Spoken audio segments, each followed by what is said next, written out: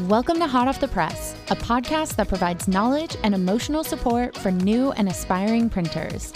I'm Jillian of Studio Soprano. And I'm Mariah of Mariah Creates, and we are two letterpress printers who believe in sharing our knowledge and learning together. We're here to help bridge the gap between antique printing methods and modern design. So hang up your apron, Put down those palette knives, and let's get into what's hot off the press.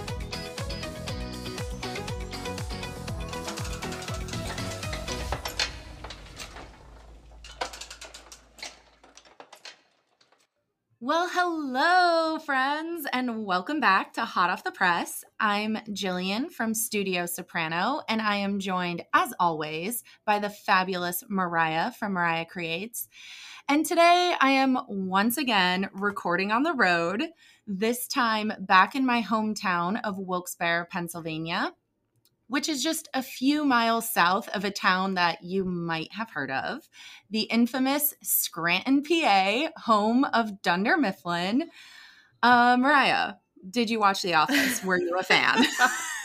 Oh my gosh, yes, I have watched The Office. If anyone who does not know what Dunder Mifflin is like, you know, it is funny Living how, under a rock. Yeah, I do think it's funny how things like that become much more relatable later. All of a sudden, it's I know you and you're from near there, but also we're both very in the paper business. So it's really funny to watch The Office now is always hilarious. But yeah, and Corcoran was on The Office. Were you? Really? Oh, we're talking about that later. Yeah. That is happening. Yeah, Corcoran's on The Office. You could search it on YouTube. Oh my gosh. Oh my I'm gosh. writing a note to immediately do that afterwards. Yeah, that's That hilarious. is so exciting. Well, we won't be talking about pranks and paper sales, although we might talk about some paper sales in this episode. But today I am in the office of today's guest, and I am very excited to have him on because I made a stop right here, literally sat in the same seat just a few weeks before I bought Gordy to talk about the printing industry and all of the possibilities. So we are here with Bill Corcoran, the president of Corcoran Printing, a family business that's been printing since 1940. So, Bill, thank you so much for being here today, and we're so glad to have you. Yeah, welcome, Bill. Well, I'm glad to be here too. Yeah, thanks. Do you want to start with maybe just a quick history of Corcoran Printing and kind of give us all a background on the company and your journey along with it as well?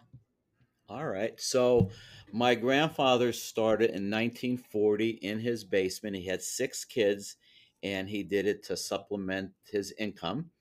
And he had a Chandler Price back in the day, and he had 4 sons, and all of which took turns printing the longer runs on a hand feed Chandler Price throughout the 50s and 60s before they went to college or off to the service.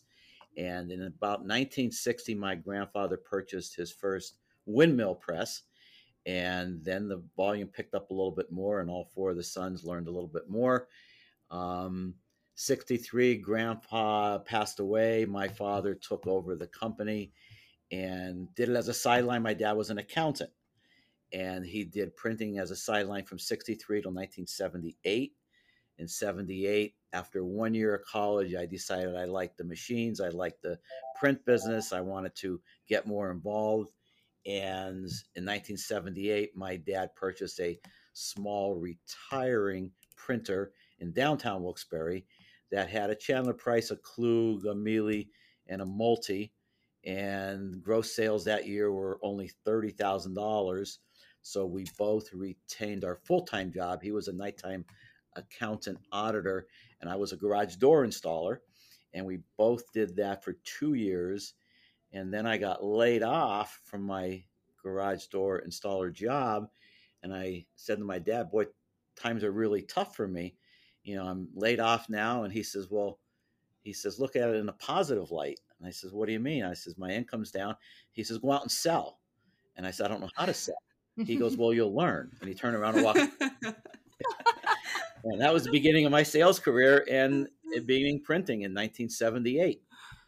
We worked together till 1995. In 95, my dad retired. I purchased the company. Keyword there is purchased.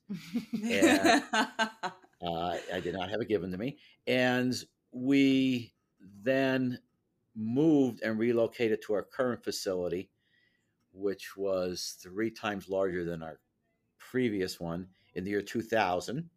And that was when I bought my first real offset color, 5-color Heidelberg Speedmaster, and a folder and a cutter. And I went into a very large amount of debt to finance it and the building. I did it all at once, and it was a big, big, big move at the time. But I had great people, most of which are still here with the company.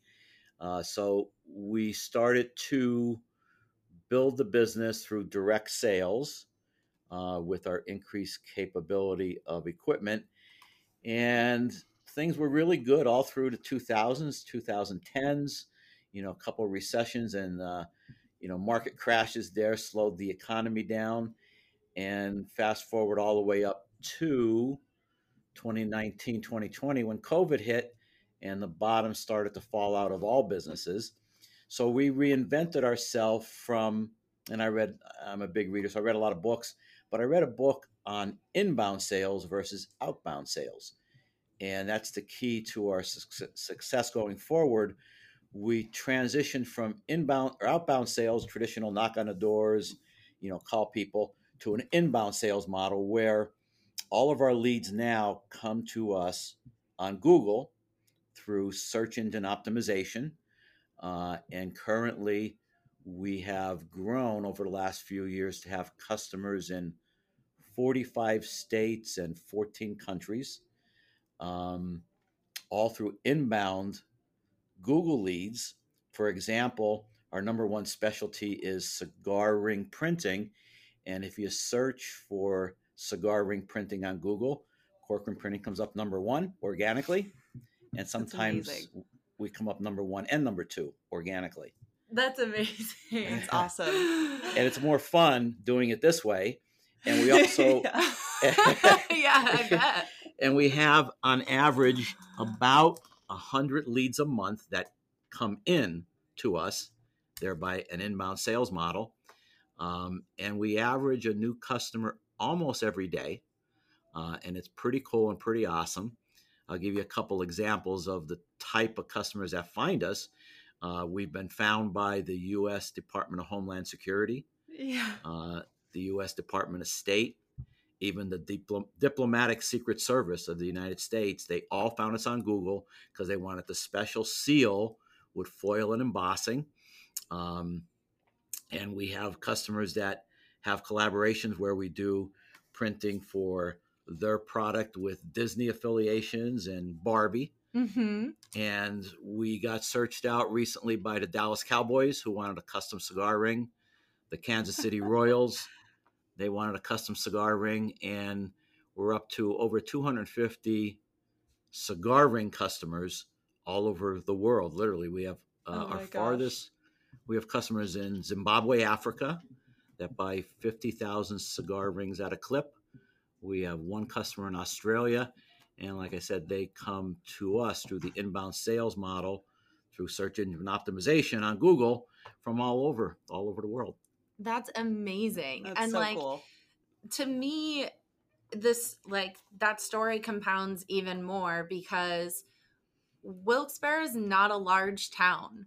This isn't really the place where you're like, oh, I feel like people could find me here, but the internet makes it so possible. And I feel like even before you guys have switched to this model, though, there was something you were doing that allowed people to sniff you out, because I know you've told me a few stories of some interesting clients finding you. Yeah.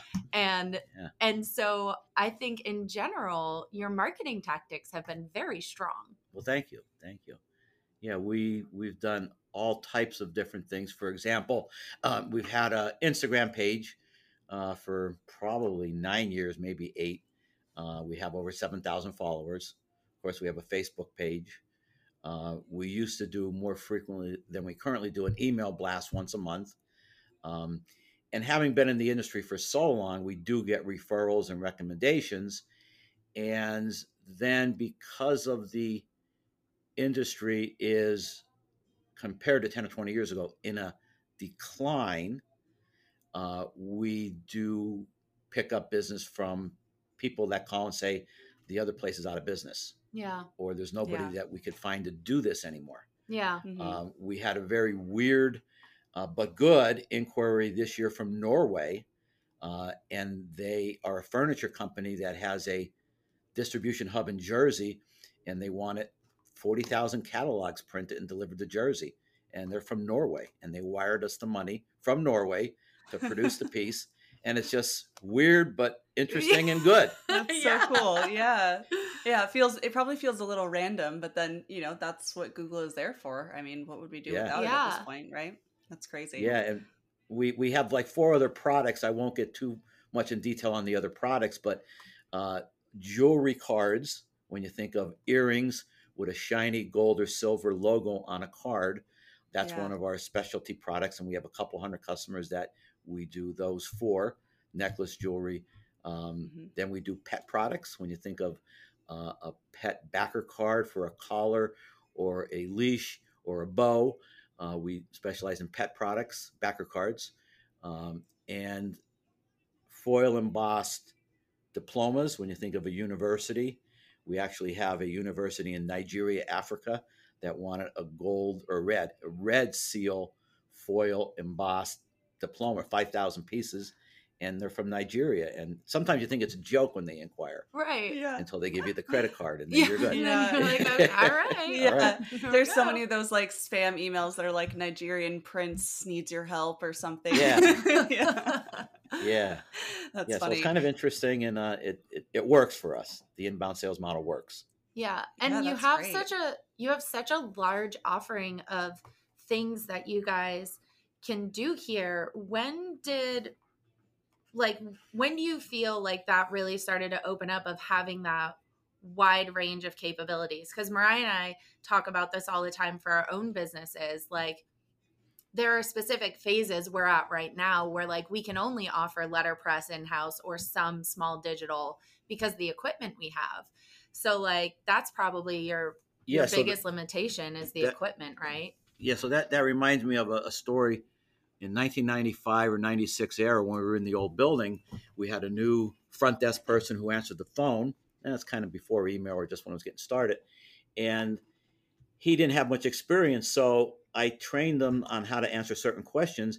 And he, at the end of the training, he goes, "So basically, if anybody calls and say, could we make something like that, I just say yes, and then we figure it out." I'm like, exactly. I've never related to anything more. Oh my gosh. That sounds exactly like us. Yeah, just say yes, and we'll figure it out somehow, and we'll make it. Yeah. So we got into so many different things. I mean, oh man, like, tickets and perforation. And now one of the big things we do is cannabis cigar wraps, cannagars. We have a bunch of customers on the West Coast, Washington, Oregon, California, probably have 50 in California. A lot of them are for cannabis wrappers. And we've done some beautiful wrappers to quantities as high as 40,000 pieces. Wow. That's awesome. Yeah. And we do a lot wild. of cigar boxes, kind of just where certain companies want cigar boxes, and they search us out and they find us, and we can do the whole thing from lay it out, design it, foil, die cut it, and glue it so that they just pop it together when they receive them. And that's starting to be a bigger product. But back in the 80s, one of our most popular products, are you ready for a laugh, was resumes. we did resumes in the 1980s. Man. Yeah, we had before computers, so nobody had a computer in the 80s, right? And we had a guy who was a salesman, and he had an ad in the paper, in a newspaper, that he would write your resume and then get you 50 printed copies by me for $100. So he would meet you at a Dunkin' Donuts or a Starbucks and interview you on a Sunday afternoon. And then Monday morning, he would drop off 5 or 10 resumes, handwritten. And then by Friday, we would typeset them on a CompuGraphic typesetter in the 80s. Oh my gosh. Before people had computers. And we would run off 50 copies with a blank matching envelope. And he would pick them up on Friday. So that was our biggest customer in the 80s, was doing resumes, 5 or 10 a week. That was big money in the day. Yeah. That's crazy. Now it's like every job you apply for, you have to custom draft your resume. Yeah, you're so like filling out their form. Yeah, well, like you like edit everything to accommodate the job that you're applying for. It's like it's wild. That's true. And some of the products that we did way back when, except resumes, we still do now. Mm-hmm. And in a weird way, my grandfather had a brother who was a funeral director. So in the 50s, he had a lot of funeral directors who they did the funeral cards, the prayer cards. Yeah. And he had like a little route in the valley where he would drive around and pick up 10 orders of funeral cards. And then that business died, no pun intended. But then now it's circled back around because the funeral directors don't want to do them themselves on their own little inkjet printer. It's too labor intensive for them, and the machine jams and all that. So now it's circled back to where we have a handful of local funeral directors who just say, here, just run 100 or 200 and get them to me in a day or two in time for the viewing. So those type of products kind of circled back around in a weird and interesting way. Yeah. And we still do little jobs like that. Go ahead. Yeah, no, the letterpress is kind of the same way, right? I mean, you've seen probably a lot of this throughout your lifetime, but like we've seen it go down and come back up, and now it's popular again. And I think print may never actually die. It might just recirculate and kind of become cool again, or become unique again, or whatever. So when I started with my dad, speaking of the letterpress, when I started with my dad, offset was just becoming a thing in the 80s. And he had a windmill and a Chandler Price. And because offset was so much faster, I used to say, well, Dad, why don't you just get rid of those clunkers? Like, get rid of them, because we don't need those. Everything's going to be fast and offset. And, we'll buy a bigger and bigger press, which we did. But we had one windmill back then in the 80s. And I only learned kind of on the fly a little bit by watching my dad. And then when I discovered the capabilities of a windmill combined with short run packaging work for die cutting, I just kept buying them. I have 3 that are online now and 1 that's ready to come online, and they run, and we have them all geared for certain types of things, so we don't have to keep changing over. And we have one that's just set to die cut cigar bands, and it's very, very precise, very labor intensive, and a little bit of a tricky setup if you don't really know the machine well. So we got one set, and that's where we just run all our cigar bands on that machine. And then we have the other windmill set for various jobs where we switch over constantly. But it really works to the tune of efficiency and productivity and profitability when you could specialize and have the operation geared toward very low setup time. Because in the beginning, you girls know how labor intensive it is to learn and the setup, and it takes forever to get it right and all that. So, it's very efficient to model it the way we do now. Yeah. Dream That's goals. definitely like the dream come true. Yeah, literally both of us are saying the same thing. I even just starting with die cutting, everyone asked me like, oh, are you going to die cut on your Chandler and Price? And I was like, no, that thing is set up to print. And I don't even want to begin comprehending how I would adjust the platen and do the other things that I would need to do to get it ready for die cutting. Like the way it's set up is great. I'd rather die cut in a separate machine. If I could have a separate Heidelberg for everything, that'd be great. I would love that. Yeah. I did just get my first die in, and Mariah's kindly sending me her die jacket. And I am really nervous that setting up my Challenge Gordon for die cutting is then going to screw up everything I have tuned in for it to print. Yeah. But I want to try it. I really want to try it. Well, die cutting is really a large percentage of our business in terms of sales. And the 3 windmills that we have now, 98% of the work on all 3 is die cutting. Yeah. Yeah, we don't awesome. print. We don't print on the windmills. We foil stamp on one. We foil stamp on a Klug press, which we added in 2014. And we number business forms still with red ink on the rollers on a windmill. But primarily, 98% of our work on all 3 windmills is die cutting. Yeah. That's a big thing. It makes sense. Yeah. I mean, they're really well equipped for it. Yeah. The tolerance level is within a few thousandths of an inch, and the accuracy is there. And it's really, they're incredible machines. We have one that was built in the 50s, one in the 60s, and one in the 70s. and they all run perfect. Yeah. So are you doing any letterpress printing in-house, or do you guys even do anything with letterpress No anymore? letterpress printing, no. Yeah. We print everything offset or digitally. We have a Heidelberg Versifier, which is a 13 by 18 color digital machine, which is great, by the way. And I think I'll give Heidelberg another plug because I've owned every copier name I think you could think of, from Canon to Sharp to Kodak, Xerox. I've had them all, every one. Heidelberg / Ricoh is the best. Yeah. That's They're awesome. best. I have never seen the Heidelberg that is down in that first office that you walk into. The Versifier? Yeah. Yeah. And It's it's a great machine. Yeah.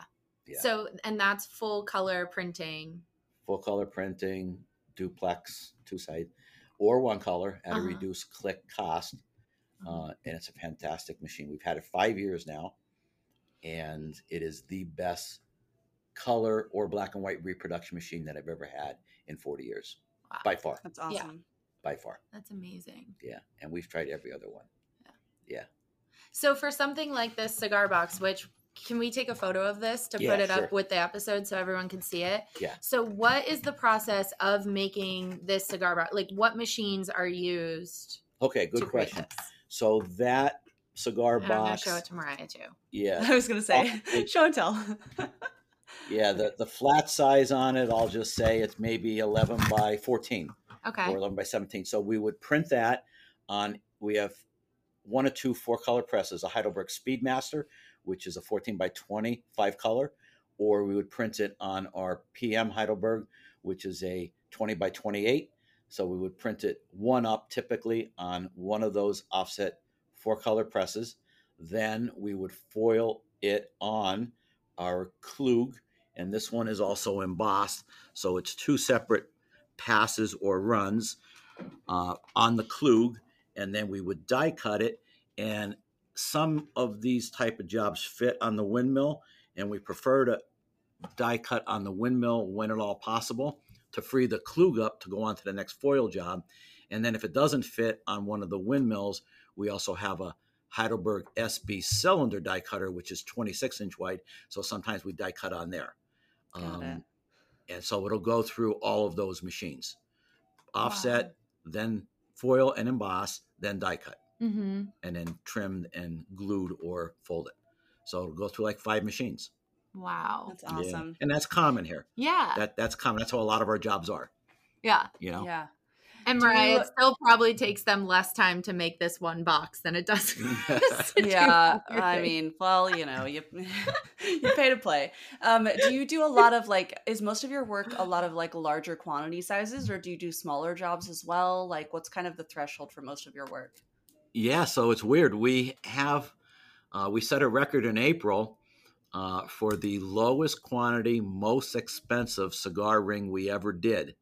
It was from some organization, I don't even know what state, but they wanted 25 cigar rings, and they wanted them foil stamped. It was for a special event. It was a giveaway. And we said, well, with the dies and all, the price is going to be over $600. And they said, so what? We want 25 rings with our logo on it. And that's what we want. So how do we get started? They said, okay, give us the credit card. And we made 25 cigar rings for $600. But then we have large volume customers that we do backer cards that get die cut on the windmill to the tune of 500,000 pieces. Wow. Awesome. So we do something as small as 25 or 50. And we do get a lot of inquiries that are very small. And I say internally to our folks here, they want what they want. And they find us, and we give them the price, and they say, how much will it cost to make 100 of these or 1,000? We give them the price, and they either want it or they don't. So we do all kind of short runs, ones that'll run on digital as well as a press, and then big runs. We have some cigar customers that order 50 to 150,000 cigar rings at a clip. The one in Africa is 50,000 per order. Wow. And they find us, and they say they're glad they found us. And we said, we too. Yeah, great. That's awesome. We have a really similar outlook on if someone reaches out to Mariah and I and they need 10 of something, we're not going to say no just because it's a low quantity. We're just going to give you the price. And if that's in your ballpark, then that's in your ballpark. And you don't know where it could lead to. Yeah, exactly. Yeah. So always happy to do it. How are you structuring those lower jobs? Because obviously something that is, $50,000 is getting a price break for several reasons. One, like it's a larger order of paper, so you're getting a good price on that. And then also like the labor to set up the presses is already done. So once those presses are running, they're running. Yeah. But so when we have someone minimums comes in in each area. So in our pre-press, we have a minimum for different types of jobs where we figure X amount of dollars, let's call it $100, to prep the file, to do the proofs, to send the PDF out, to make the internal imposition sheets, and then to ultimately order the die. So we'll have a minimum there. To foil stamp a job on, we'll say, the Klug, we will have a minimum of roughly $120, whether they want 25 or 10,000. That's our base to set up a job and get the foil. And, you have to factor in your foil cost too. And we have all the rainbow of all those colors. And then die cutting, we basically, and I don't mind sharing it with you, we have a base charge of about $60 to set up the windmill to die cut any job. Because it might take a half hour to an hour, a little bit more. And that's our base. And that's the minimum. So if someone wants, a minimum foil die cut job, you take those bases, add them up. And then after that, if it's a production run of, say, 1,000 sheets, you figure out how long it's going to take and add that to your base minimum charge. That's how we do it. Yeah. And it works for us. Yeah. That sounds so smart. And I like the idea of setting, instead of like having minimum quantities, because a lot of people do that. Like you reach out and they're like, oh, we won't print less than 50. We will. But yeah, it makes sense to like, if you only need 10, I'm not going to waste the paper. I'll only send you 10, but you're still going to pay that same minimum. And most of the time they don't care. Right. They want what they want. Yeah. It's all in how you deliver that information to people. Yep. Like if you just say, yes, here's the price, people are usually like, okay. Yeah. But if you say, well, we only print 50. So we're charging you for 50, but we're only going to send you 10. Well, it changes the perceived value on something. Yes, exactly. You're like, well, I can only do this quantity of 50 or more. It's like, well, I only need 10. It's like all of a sudden they feel like they're paying for something that they don't need. Whereas like if they're paying that same price for 10 copies, it's like it's a different perceived value on things, I think. So I like the idea of like a dollar minimum versus a quantity minimum. I think that's a great structure. Yeah. Like that. So you do a lot of custom work, a lot of different types of jobs. What do you keep on hand for like inventory? Are there certain weights, certain stocks, certain colors that you like to keep on hand, or do you custom order most of the things? Kind of tell us a little about like what paper you keep around. Yes. Yes to it all. Yeah. So we have many different sizes, many different weights. We have everything from 8.5 by 11 plain white 20-pound bond to 19 by 25 is our primary sheet size on our offset color presses. All different colors, all different weights, and the paper market is kind of difficult now to source and find. We find some papers are available tomorrow and some take 3 to 6 months, which is a little challenging. But during the pandemic and into last year, we've became paper hoarders, and we admit that. To the tune now where we have in-house all different thicknesses from 20-pound bond up to 20 point, which is the thickest for our largest press. And at any given point, we have over 600,000 sheets on the floor of all different sizes. Wow. Awesome. Yeah, 600,000 sheets, different weights, different thicknesses, mostly whites. Yeah. But you name it, we have it.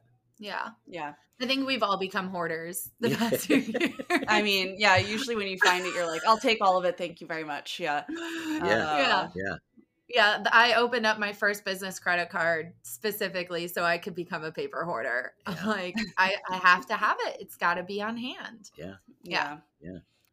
It also helps that we only print with like 2 stocks. Yeah. Though, so. We don't have to stock 60,000 anything, but like, cotton paper especially was hard to find.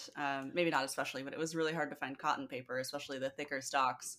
during all of the pandemic and all the aftermath. So when you find it, you kind of just take whatever they have in stock. Yeah. Yeah. Yeah. So you said 20 point is the thickest for your largest press. I want to talk about duplexing mostly because we've had really traumatic weeks with it this last week. Yeah. So I was sharing with Mariah some of the great like duplexing tips. It was actually like one of the last things we talked about last time I left. Yeah. So this is really great, Mariah. This is a duplexed Barbie Oh my gosh, I love it. die cut. It's so great. That's awesome. For something like this, are you duplexing it after it's printed? Yeah. So the process is we print first, and it goes both ways on when it gets foil stamped. Sometimes we foil stamp on the front only and then duplex, but we always duplex before it gets die cut for obvious reasons, like this one for Barbie. So we usually print first, either digital or offset, then duplex it. And we worked our way up to, well, first we started with just duplexing, as I showed you, manually with spraying the sheets and just laying them together and putting a weight on it. So now we bought a duplexing machine, which is a tabletop, kind of looks like a laminator with some rollers that puts the glue on and squeezes it. And that's been a big productivity increase because we do get some larger orders. We'll get orders up to 50,000 pieces that get duplex. And that machine works very well. And then the final phase would be die cutting after the duplexed. That's how our process works. Wow. And then using that machine, what is the name of that machine? Is it a pot Devon? Is it pot Devon? I think so. Yeah, I could look it up. I forget. I think that's what it is. We've been looking at that. We've been looking at one of those too. There was just an auction in Southern California for a company that was closing, and they had one up and nobody was bidding on it. And I was like, man, I really want that. I did not get it though. I have no more space to put things at the moment, but one day. But do you find that using that machine allows you to get this is impeccable registration. Like there are, and I'll take a photo of this as well, but there are 2 lines on the back of this Barbie card that are perfectly straight. And lines like this give me so much anxiety, Mariah, because I'm like, if that is not perfectly straight, it'll be very obvious. It'll be very obvious. So do you find that using that machine, you get really good alignment between the front and the back printing? Or is there still like some skill to that? The tip of the day, here it is. So once the glue is applied, whether it's manual or on the machine, it's all about registering just like this, corner to corner by hand. Okay. Against a guided edge, and then you get perfect register. Okay. Boom, boom. Yeah. You lock it in by hand at some place where you have a locked edge. You line them up, and then it'll hold register. Yeah. And the sheets are then perfectly registered front to back. Then it goes to your paper cutter. And as long as your blade is sharp, it'll cut square. Yeah. And when it goes on the die cutter will, on the windmill, will feed them in straight, and you will have no problem with any skewing or register. And that is that's so much skill along the entire thing that I hope the person who holds that in their hand at the end appreciates it, because it's like at every phase, first off, even just having, I mean, obviously you guys are using industrial presses to print on it. Whereas like when I'm sometimes running a double-sided business card, if I have something digital, I kind of just run it in my Canon Pixma Pro, and it's not going to be perfect on every sheet exactly where it's so even our digital press, which is the Heidelberg Versifier, which I've said before is fantastic, that does not hold perfect register as a printing press will. So we know when there is a certain amount of variance that would be allowed to be approved, commercially acceptable, and by the customer, which jobs, if it were to move a little bit. Yeah. Like if we're going to die cut just a circle with no printing bleeding off or no edges, then it's just a circle. Right. So there's latitude there to be had. But things like that are high quality like that, for a name like Barbie, it goes on a press where it locked in register. Duplexing, it locks in when you do it correctly. Yeah. and everything else is dialed in to be perfect. Yeah. Yeah. So much skill required. It's And amazing. I mean, you do a lot of jobs that are multiple processes. So do you rely heavily on just like registration marks, crop marks, things like that? Or is Yes. there kind of like, Yeah. that's probably the Yeah. deal? Yeah. Okay. We have those registration marks, corner trim marks on all jobs, imposition sheets, follow the job through so that every one of, say, the 4 or 5 processes, everybody could see exactly what the end product is as they're Yeah. working on it, as opposed to Smart. guessing. Oh, Yeah. that's so smart. Yeah. Yeah. Because That's a great idea. we're a one shift operation, but I give my employees latitude to start when they want, and I have one employee who starts by choice, and I emphasize by choice. He starts at 3:30 a.m. by choice. Okay. Yeah, and he's done at noon, so more Yeah. power to him. Yeah. And he's Yeah. been here 22 years, and that's what he likes, and it works for me, and it works for him. And then I have other people in the front end computer design area that like to start at 8 or 9, so Yeah. I let them. Yeah. Yeah. That's And great. honestly, like having something like that, like a form of process to make sure you know what it's going to look like in the That's end key. is so key, even if just one person's working on it. Because I had an issue last week where the designer sent me their artwork, and the way that I set up my plates is my artboard is usually the final size of the cut paper. And then if anything bleeds off the edge, there's like, it'll bleed off the edge and there will be a bleed mark. But they set it up where their artboard had the bleed mark. So in my head, I thought that the artwork was supposed to be centered on the paper, but it actually was supposed to bleed off the bottom edge. But like, had I had a process where I make sure it's printed out, this is what it's supposed to look like, and I did that extra step of due diligence and then had it sitting in, because of course they order their plates like 3 weeks before I'm even printing it.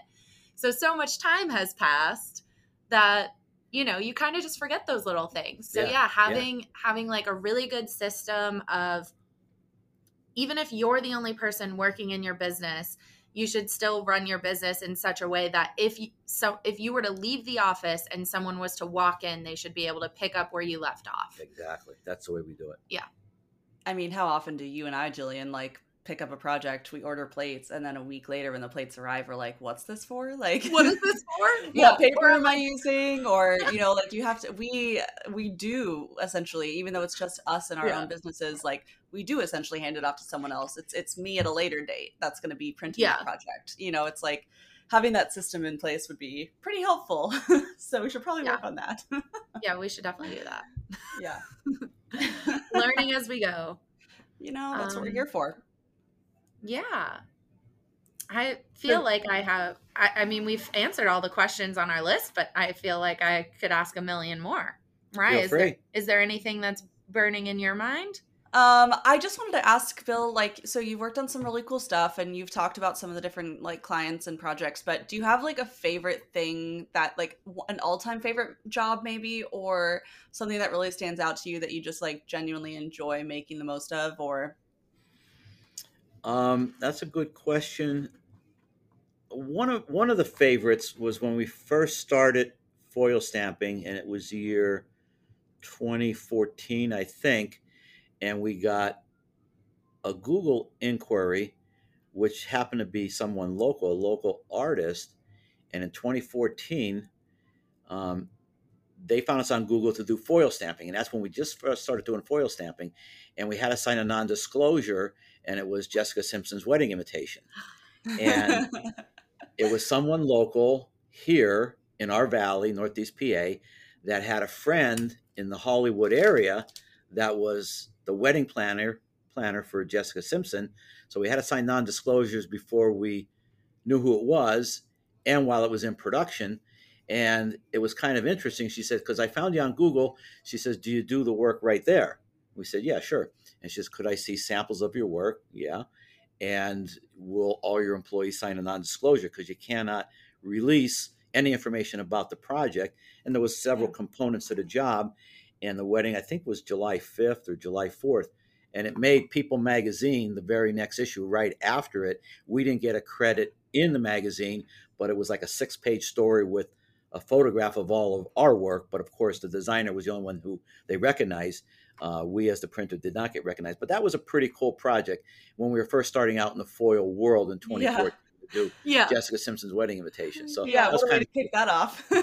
yeah, that was kind of fun and kind of cool. And it was a tight deadline too, I recall. And we made it, and then it was featured in the People magazine. So that was kind of neat. And there's been a lot of interesting ones I mentioned before, where when you get an inquiry from the Dallas Cowboys or the Kansas City Royals that want, a foil stamp project for, a gala or an event for charity in their private box where they just want to give away 100 or 200 with foil stamp logos on it. It's kind of cool. Yeah. And they find us and they just say, you can make them and we need them for a certain date. And we get a lot of that. We're doing one today, which I'll show you after we're done here.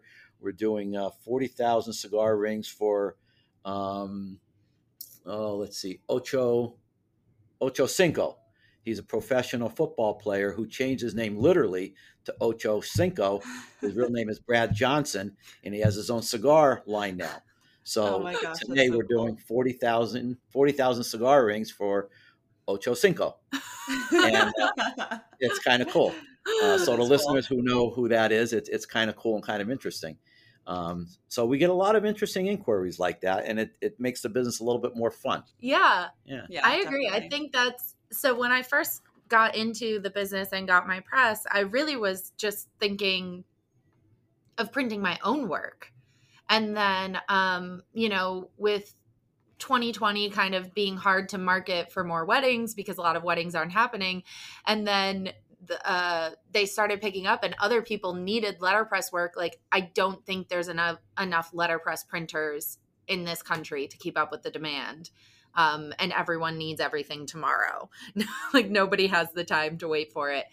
It was really exciting to take on other people's projects because then now you're getting to see like what they're doing and like what other people are doing. And we have some friends who have printed for celebrities and stuff. And it's just because they're opening up their shop to print other people's work. And it's really fun. It's fascinating. Yeah, it is cool. And it's a lot more fun and interesting when it's things like that. Yeah. Well, thank you so much. It's always welcome. So delightful to talk to you. You're welcome. You're welcome. You know what? Let's do a little plug for Bill Jr. has a podcast called On the Stacks. Yes. Which he started we'll have to here. link that. Yes. Literally sitting on stacks of paper. Yes. and Dad gave him the idea because he was sitting on, we just did a 500,000 run of envelopes. Uh-huh. And I said, boy, that's a big run. Look at all those envelopes. It was like a wall. Yeah. And I said, you should take a picture of that and put it on Instagram and Facebook. And he kind of looked at me and I said, you should do it. And he did it. And then people saw it and said, hey, I want to get my picture taken on them stacks too. And that's how it started. He'll be happy to hear this. Awesome. Yeah. And he's got a great setup here, Mariah. You'll be really jealous. I'll send you some photos. But and it's a great podcast. He interviews so many really inspiring business owners and tells great stories. So highly recommend listening to that. And if you ever need any foil stamping or cool die cutting, if you're ordering some cigars, jewelry cards, packaging, all kinds of cool things. Yeah. Feel free to check out our Instagram page. We have about 7,000 followers, and we highlight a lot of our work on Instagram on a weekly basis, and then a lot of it is on our website, corcoranprinting.com. Some of the customers and jobs that I talked about are on there, like the Department of State and Secret Service. Which is so cool. Yeah, thank you. It's so cool. That's wild. Thank you. Yeah. And it all started with a little Chandler Price in 1940 in Grandpa's basement. Do you still have that press? No, unfortunately, we do not. I don't recall what happened to it, but we had a few like that. But as I said before, the windmills came into play. Yeah, and then the Chandler Prices are no longer. Yeah. We were kind of like going to go all offset. And then my dad said, no, just keep that windmill. You'll be happy you kept it someday. And I didn't understand that then. Honestly, I wanted to just get rid of that stuff. Yeah. Because to me, it was old and slow and mechanical. Yeah. Well, now they're just fantastic. Yeah. Almost half our work is die cut, which is unbelievable. Yeah, it really awesome. is. And the die cutting on the windmills is superb. They really are like a marvel of engineering. Yeah. It's very impressive with, we just did a whole episode on them. How much tolerance you can tune in. Yeah. And to think of when those machines were actually first designed, it just blows my mind because they It are really is. very intelligent machines. I couldn't agree more. Yeah. They're so sophisticated and so well engineered, made in Germany.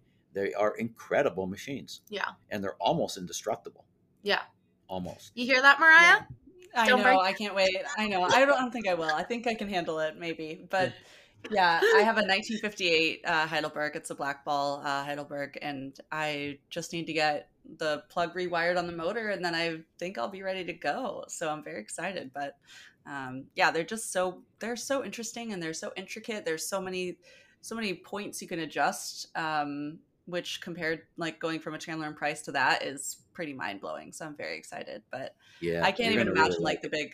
Yeah, I can't even imagine the big like Heidelberg, cylinder offset presses and stuff. I think that those would probably be pretty incredible to watch them work.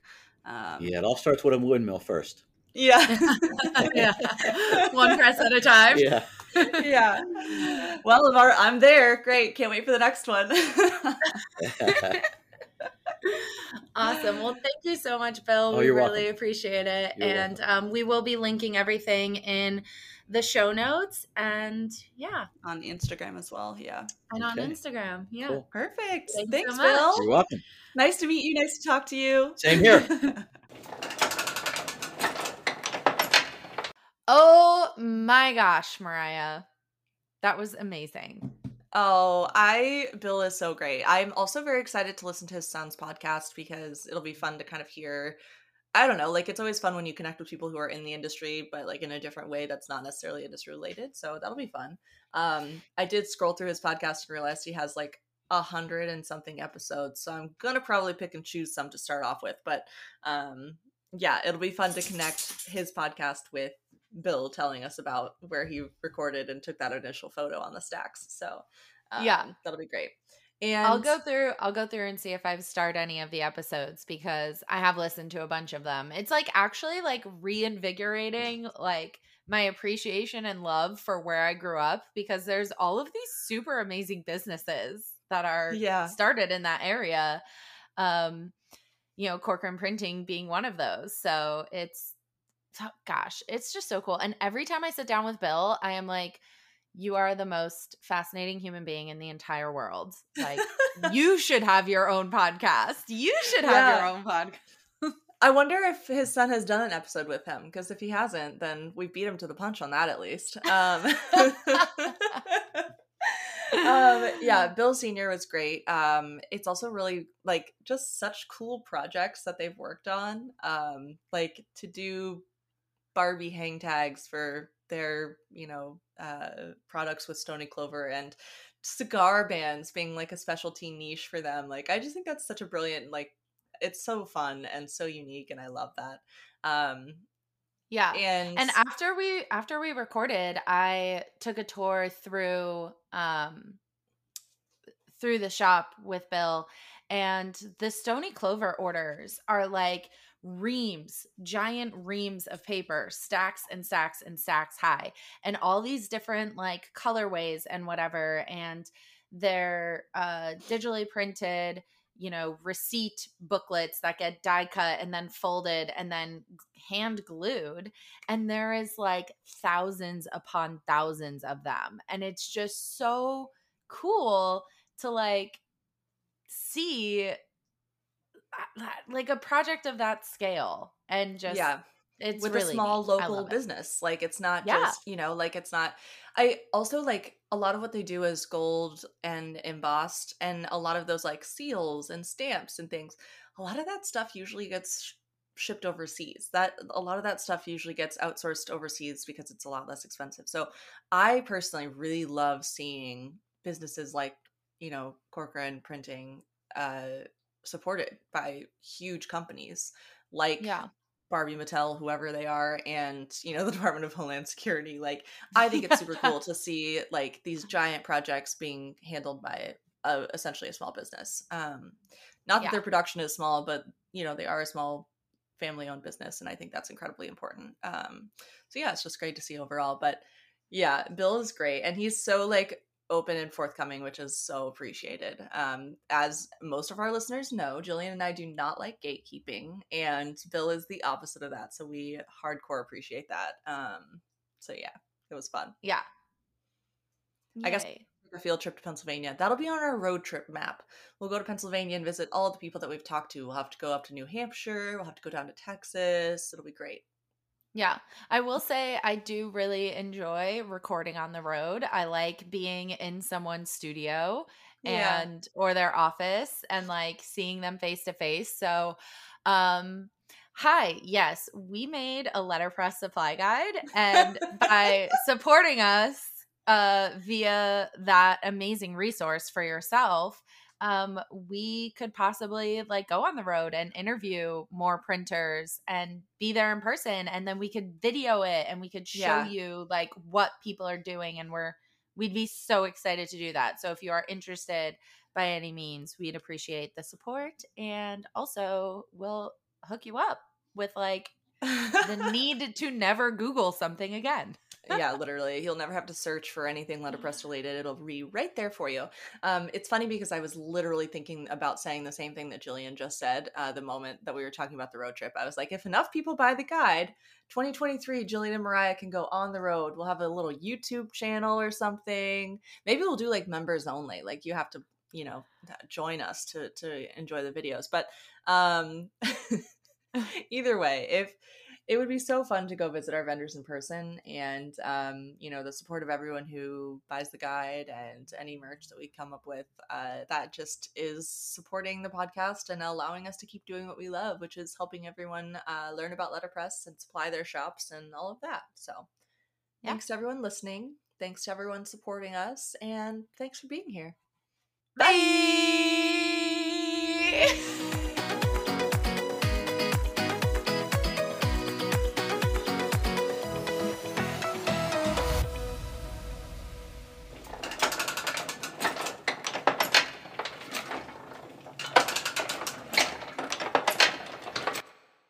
Nellie just looked at me like I'm fucking crazy. She obviously knew that before today.